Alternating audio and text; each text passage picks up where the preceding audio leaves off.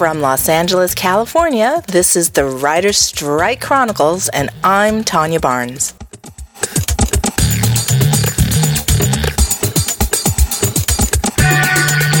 Hello, everybody. Today is Friday, February 1st, 2008, day 90 of the Writer's Strike. In today's episode, I meet up with Noreen Shankar, executive producer of CSI. I first met Noreen at the Star Trek picketing event at Paramount Studios back in December. Let's listen.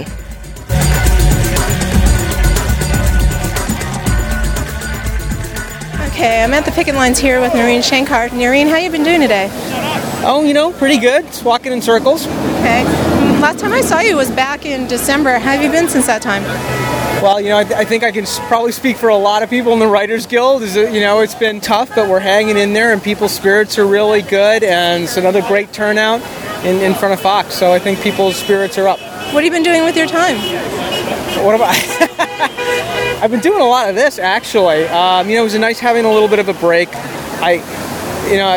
To be honest, I haven't been, going off for a holiday or a vacation. It doesn't feel like that's kind of time for me, so it's a little bit unsettled and things are a bit in limbo. So I've been enjoying spending some time at home with my wife, and I get precious little time to do that in the course of a normal year in any event, so that's a plus. Right. Okay. So we're here today for SAG and WGA Solidarity. Can you comment on that?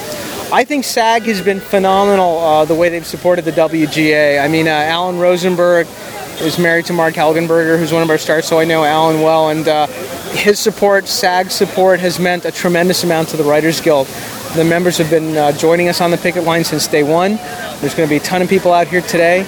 At the SAG Awards last night, a lot of nice things were said about the writers, and I think it's actually terrific that our two guilds can come together like that under these circumstances.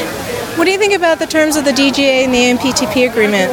I think there's some good stuff. There's some stuff that's not so good. There's some stuff that we need to work with, but that's what's going on right now. I can't comment on how the actual, progress on any of these issues is because there's been a news blackout.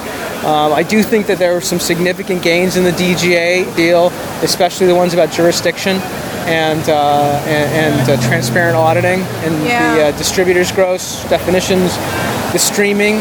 Residuals are going to be contentious, and that's obviously something that we have to work on. And then there's WGA-specific issues like separation of rights and a number of other elements that obviously need to be dealt with that are not important to the DGA but are very important to us.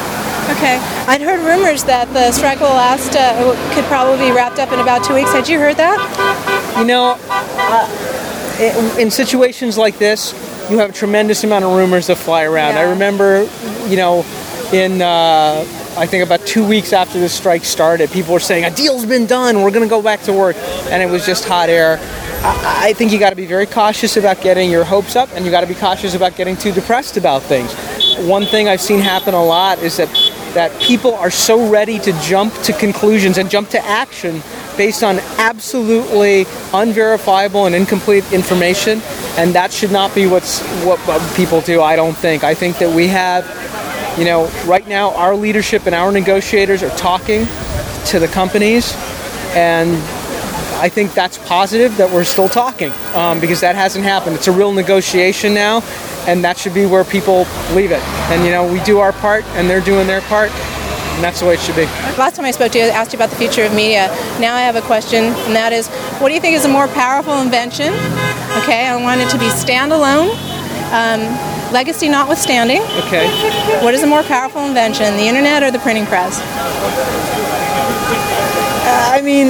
You know what? You would have to say. Okay, I can't give you a simple answer because I don't want a simple answer. I don't think it's a simple question, but you could certainly make the argument that in each of the historical context in which each of those inventions occurred, they probably will be looked upon as having equal importance. Because what the printing press did was put learning and knowledge and books into the hands of everybody. What the internet is doing now in a much more media-driven age is putting the power of what used to be, the sole province of broadcast networks and movie distributors into the hands of many, many people. if that is typically the way that people are expressing themselves in the modern era, much where back when people had books and printing presses, that's how they could, express themselves back then. Well, printing presses created revolutions, all right? And I suspect the internet is going to do the same thing. Okay. Anything else as we wrap this up? No, you tell me. I'm here at your beck and call. Wow. Okay, thank you so much for your time. Pleasure. You have been listening to the Writer Strike Chronicle podcast, available for free through iTunes. For more information, visit us at www.strikechronicles.com. To contact us, please call 310-439-8754 or send us an email at info@strikechronicles.com.